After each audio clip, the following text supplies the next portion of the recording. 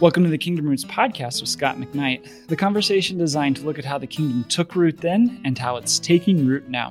Today on the podcast, we have follow-up questions from a webinar Scott did on reforming church culture to goodness culture.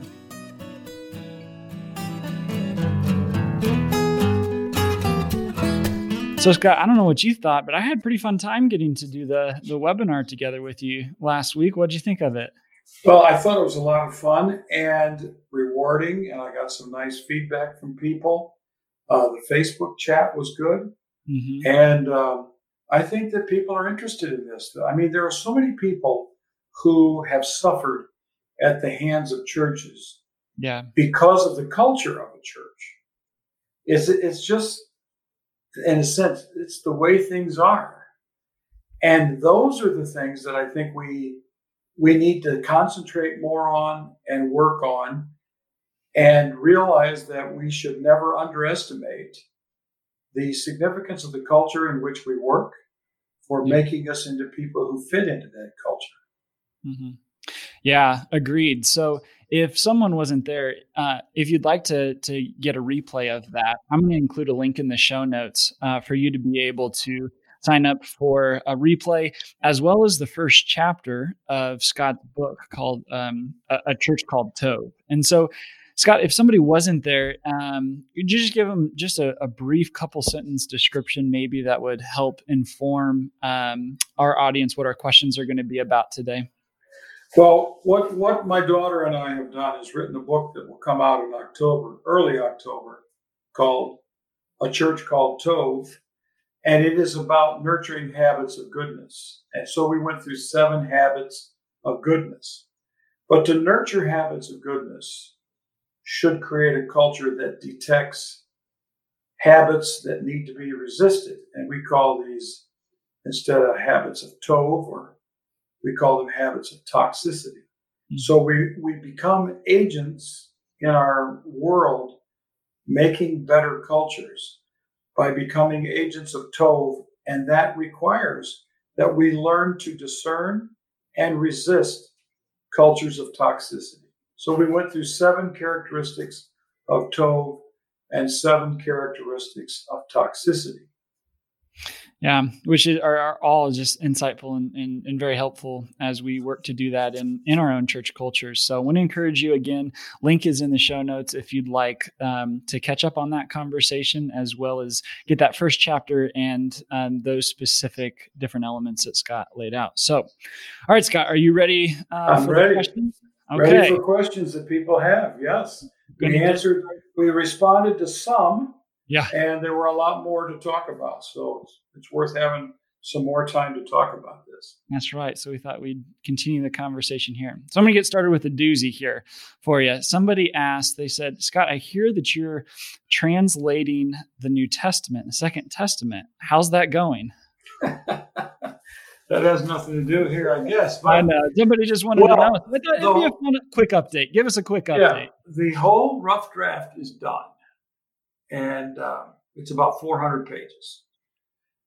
And I'm now working from the beginning to the end, going through the whole thing again with my translation and the Greek text, and just making sure I have everything, that I translate every word and don't forget things. And I was recently, as I was translating the Gospel of John, I was going through David Bentley Hart, and 6 or 7 times he omitted half a verse or a clause or an expression, a couple words. And I can understand, as one who is translating, that's hard, because we're taking our eyes from one text to another, and it's in that transfer that you can get lost. So I'm going back through the whole thing again, and I've done Matthew, Mark, Luke, and today I went through some more of John. And tomorrow I start on John 14. And so when I get all the Gospels done, I'm going to send those off to the publisher and start getting some feedback on what we need to do for it. So I think I'm hoping by the end of August, I have the whole thing redone again. But it requires a lot of concentration, and a lot of continuous time and work. Yeah. Well, thanks for the update. Yeah. Fun to see the finished project. So, okay.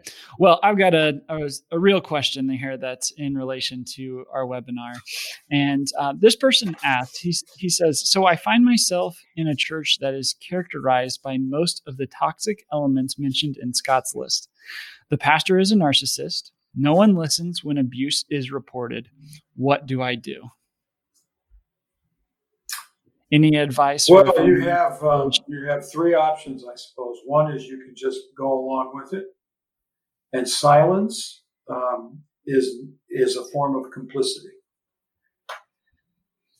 I mean, not everybody is called to speak up about everything. Let's just, that's why we have Facebook and Twitter, is everybody thinks they have to pile on and get outraged by everything that happens and make a comment. We don't need to do this. I mean, more people need to learn not to talk about some of these topics.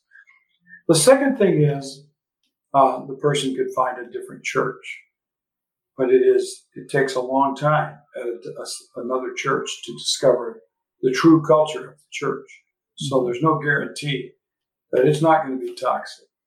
So the third thing is, and this is my recommendation with all these kinds of projects, and that is to become an agent of Tov yourself and find others who, like you, want to be agents of Tov. Now, this doesn't mean you spend all your time criticizing and getting together and bellyaching and moaning about the church, but that you start building pockets of Tov in your church that can eventually percolate up and to change the culture. Oh, this is important. It is common to say, okay, the pastor's a narcissist. There's a fear culture. People are afraid to say a thing. They think, well, if we get rid of the pastor, it'll all go away. It won't. There's a culture that propagated that and held it up. And that's the existing culture. And though that culture will remain because most of those people will remain. So the only way to change the systemic top level is for the lower level to subvert toxicity and supplant it with Tov. Yeah. Which are long, hard processes, because it's very difficult. It's tempting to just say, just take away the what you see and what's negative and what's bad. But in reality, it's just like weeds, right? You take one weed, it's because there's a culture that's produced that. Yeah. Well, think about what's going on in the United States right now. Okay, we have all this anarchism. Yeah. In the United States, and there's a culture that led to those behaviors. Those behaviors are also promoting and creating a culture. The solution is not simply what a very well-known person in Washington, D.C. thinks is to bring in law and order. Yes, there's some of that probably needs to be done, certainly needs to be done, but that won't change it. There's something that propagated that culture, produced it. Yeah. That's what needs to be worked on. Mm-hmm. Yeah, which, like we said, is long, hard work. Yep, very hard. Necessary. So it's important to have this conversation. Okay, Next question here. Curtis asked this. He says, Eugene Peterson writes about how the lure of crowds is as strong, if not stronger, than the lure of sex, drugs, etc. Do you feel this is accurate? And if so, how do pastors resist the temptation of crowds? And I think by crowds, this person, Curtis, means attracting a large audience on Sunday. Right. A big, in other words, go for numbers. Or even, social media or, so many different ways to build a platform. But anything in that vein. And a lot of people measure their success by these things. And some pastors aren't doing so well in their church, so they try to create a big social media and they get that kind of thing. This is bad teaching and bad theology and a bad practice that will promote a personal culture that is toxic. we have to measure success, if I can even use that word, because it's been so contaminated by these crazy cultures. We have to measure things by faithfulness, by love, by Christ-likeness, what I call Christoformity, by holiness, by justice. We have to measure things that way. And we need constantly to recalibrate how we're measuring things in our churches. Mm-hmm. Because butts in the pew bring in money in the plate, bring in budget being met, bring in a sense of success and accomplishment. And that, I mean, just look at the churches of the New Testament. These pastors, if there were pastors, like the way I just used that word, were most of them were unpaid. There were some, don't muzzle an ox while the ox is treading the grain is an expression that these people deserve pay. Paul got paid, but Paul also was a worker. He was a tent maker. So I think we need to recalibrate success by faithfulness, and we need to start thinking about how the early church measured its success and how the early church formed the kind of consistent multiplication of the gospel and believers, and start thinking in those categories. And I mentioned this in the webinar. I have a pastor friend who was a former student in a former era whose church decided to focus on spiritual formation, and half the congregation left because they were no longer going to measure it by how big the audience was on Sunday.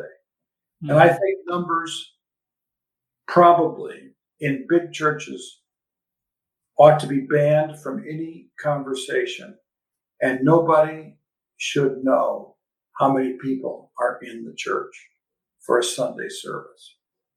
Just shouldn't be talked about, because the churches that need to count those numbers don't need to count those numbers and need to focus on other things. Otherwise, pastors know, there were 83 people here because I could see that 3/4 of the sanctuary was filled. They know how many people are there. So I think we need we just have to get rid of this idea. So are you against just measuring things in general, or do you think we're just measuring the wrong things? And if so, what are the things like the early church measured and saw as successful? And, what would you say would be? Well, I think we need to measure discipleship. Yeah. We talk about what are the characteristics of a disciple. So I talked earlier about Christoformity. I wrote a book on this about Pastor Paul. Mm-hmm. Discipleship. I have a little book on this called One Life. This is what we should be focusing on. And you can't quantify these things. Mm-hmm. These are formed in relationship with people over time, and you find it in decisions that are made, discernment capacities, moral character and integrity. This is what we're looking for. Mm-hmm. We're looking for people who are like Christ. How do you measure Mr. Rogers? It's a hard thing to do. Yeah. But you measure the fact that was a good man, and I was with him, and it was a good time. Mm-hmm. I'm a different person because I spent time with Mr. Rogers. This never happened to me. I never met him, but that's what we need to start thinking about. And I know pastors who are doing this. They're not measuring how many people are at a church on a Sunday morning. They're measuring whether people are growing in Christ. And we need to map out those areas and then start looking at those. And it might not transfer into numbers, and it might transfer into laying off somebody. Mm-hmm. So. Yeah. But important for the culture. Yes. All right. Next question is from Brian here. And he says, many churches now use the title lead pastor instead of senior pastor. What do you think of this in light of spinning false narrative and calling pastors to be pastors instead of leaders? How important are titles in communicating our role? Yeah, I've never been asked this question. Senior pastor is not is a fairly new term itself. I think when I grew up, churches had one pastor, and everybody else, I think, did something else, even though they may have had many people on the staff. Maybe pastor of youth, pastor of children. Usually it was a minister of music, maybe pastor of evangelism. I don't have any problem with the reality that churches eventually are going to gravitate toward a single leader. I'm not saying that that's right, but that's pretty common. That's an ordinary human instinct, it seems to me. So I don't have a problem with that. But I do think that we need to learn to see ourselves as pastors, if you're a pastor, rather than a leader. What word we use to frame our identity, our calling, our gifts, our mission will shape what pops out at the other end. And if our church, this is something I believe in, if our church is too big for me to be called pastor, then we need to have a smaller church. If I'm the only pastor and it's a huge church, then it's too centralized. I have friends who are pastors of pretty sizable churches, and they have a lot of pastors in the church. We need, I think another way to look at this is everybody in the church, everybody who is in any sense a member, needs to be able to identify at a moment who their pastor is. But that pastor also has to identify them as someone they're pastoring. So in other words, it has to be a relationship. If I say my pastor is Rick Warren, I go to Saddleback, or my pastor is Andy Stanley because I go to North Point, or Craig Rochelle, I don't know the name of his church. And that person doesn't know me. He's not my pastor. She's not my pastor. We have to have everybody being pastored, and every pastor knowing who he or she is pastoring, and every person knowing who is her or his pastor. That's the only way we can talk about pastoring.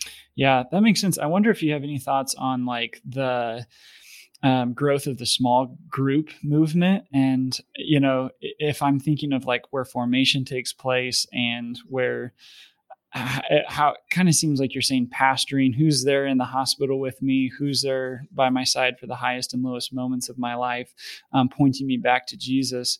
I would say oftentimes a lot of those large churches would say that happens in the context of small groups. Do you think pastoring is something that happens in that environment, or is that something outside of?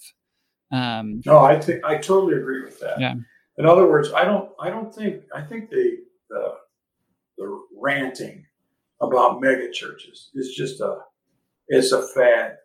Sometimes it's just envy that somebody's church is bigger than yours, or that you're not good enough to attract a crowd like that. Okay, let's get over that. What I want to know is if everybody has a pastor and every pastor knows every person they're pastoring. That's what's critical. And that means in these mega churches, they have to have a multitude of pastors pastoring people in small groups and smaller sessions. Now, maybe you have a pastor of 8 small groups or 20 small groups, and that pastor meets with them once every 3, at least with the leaders, or something with the whole group every now and then. Yeah. So I believe that pastoring does not have to take place where and it doesn't you can have to only be a have paid role either. No, it does not have to. You don't have to reduce the size of your church to the size a person can pastor in order to have pastoring going on. Mm-hmm. You have to have sufficient number of pastors Mm-hmm. to pastor the people you've got. Yeah. So all that goes back to lead pastor. Okay, then we got a lead pastor of all these pastors. That's fine. But I get rid of it. I'm nervous about the word lead and leader because of the culture from which it comes, not because of the behaviors that are done. Good pastors are leaders, and they know leadership. But so much of the discussion about leadership comes from business people, which is not based upon the spirit and grace and following Jesus. And we're always trying to transfer things from one culture to the other. And it's always from the business world to the church.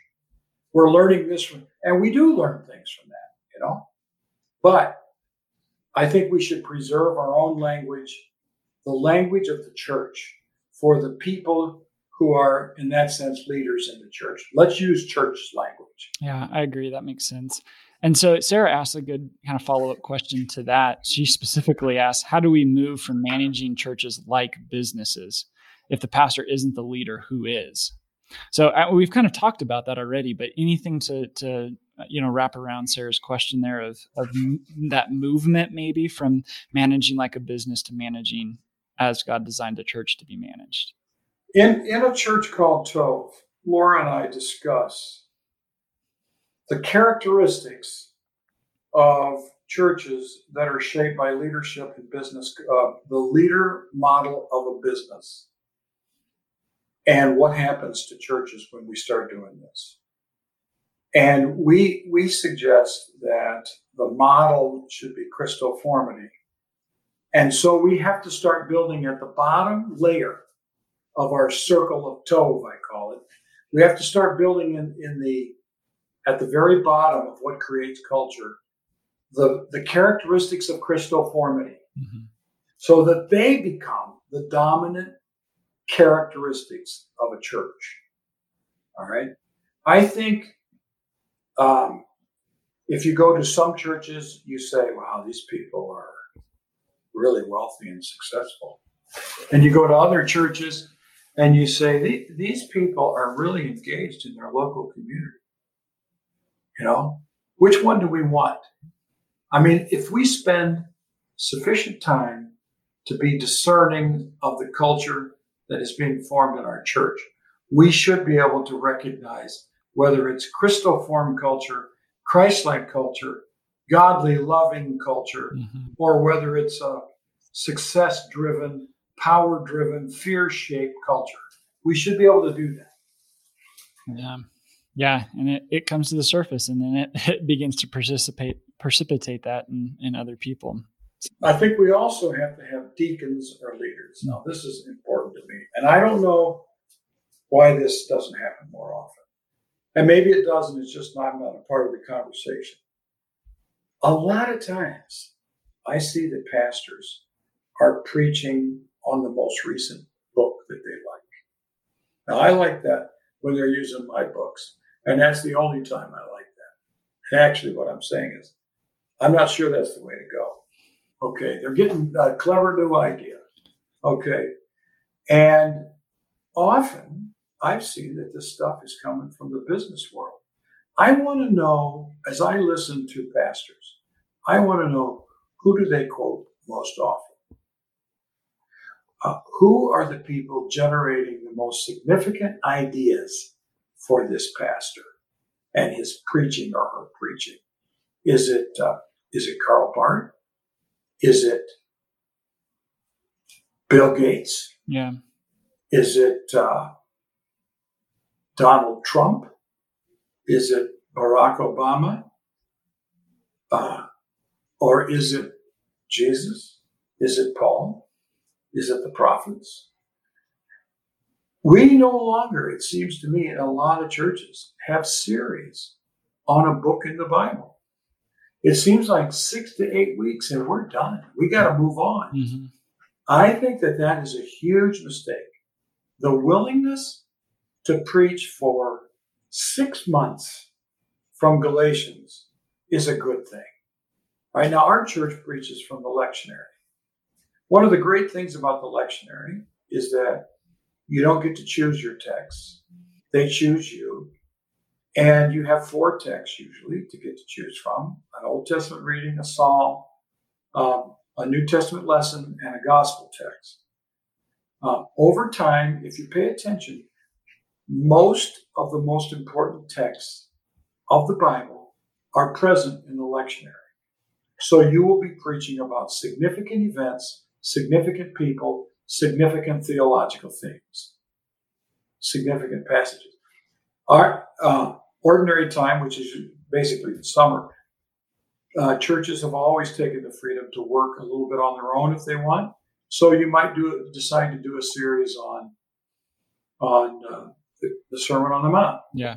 Although it does show up in the lectionary a lot. Or you might decide to do a series on Joel the prophet or Hosea. And we need to do this. We don't have that. I read books by popular Christian authors. And they're not based on a book in the Bible. They're not expositions of Scripture. They're just catchy ideas. Yeah. They're not the result of Scripture study. They're a result of a clever idea that can be marketed well to a new audience. We need to do better than that. Yeah. I agree. And I think here's a good follow-up question that James asks. He says, we seem to live in a culture, even church culture, that wants quick and easy answers. For a pastor, how does the concept of perseverance play into creating a Tov culture in a local church? And for example, Peterson's call to a long obedience in the same direction comes to mind. Okay, I think what we can do is, I'm just thinking off the top of my head, is we have to be patient ourselves.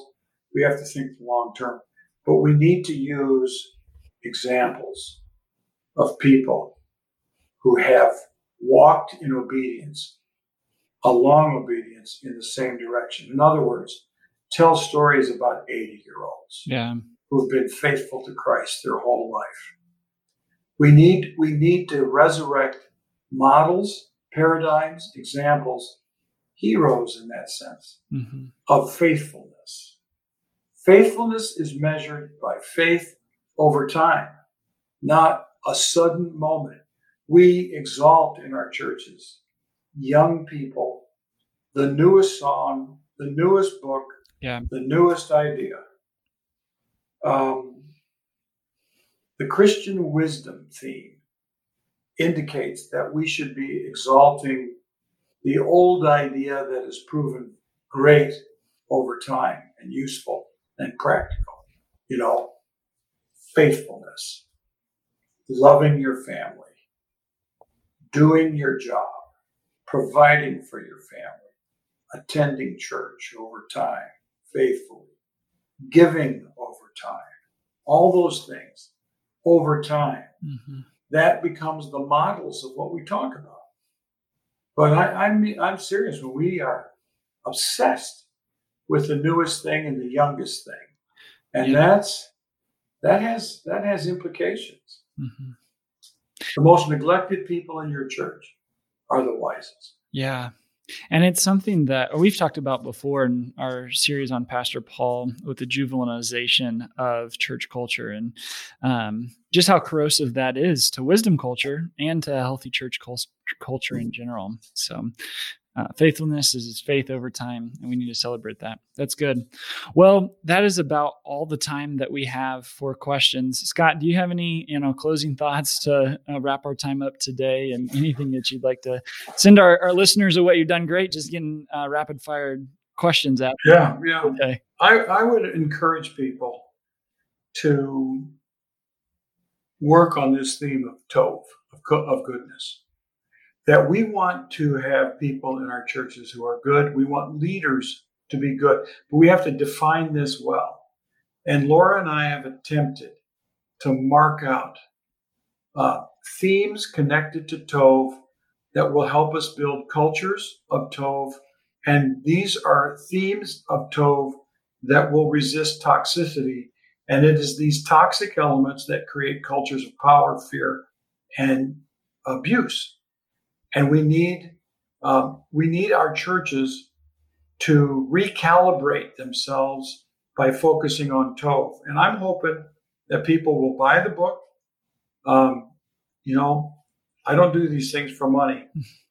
I hope they'll buy the book, and I hope people trust that. I hope people will buy the book and read it and pass it around and have small group Bible studies about it and form subversive cultures of Tov in toxic churches and get pastors and get elders and get deacons and leaders, if that's what you want to call them, to read and think about Tov and what toxicity is beginning to look like in their own church.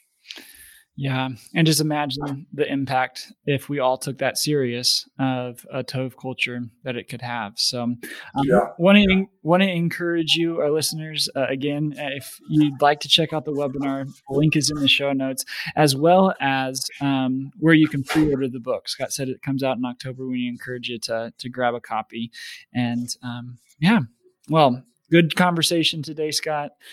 Thanks, Jess. We'll look forward to keeping it going next time, as we hope you join us next time as we continue our conversation on how the kingdom took root then and how it's taking root now.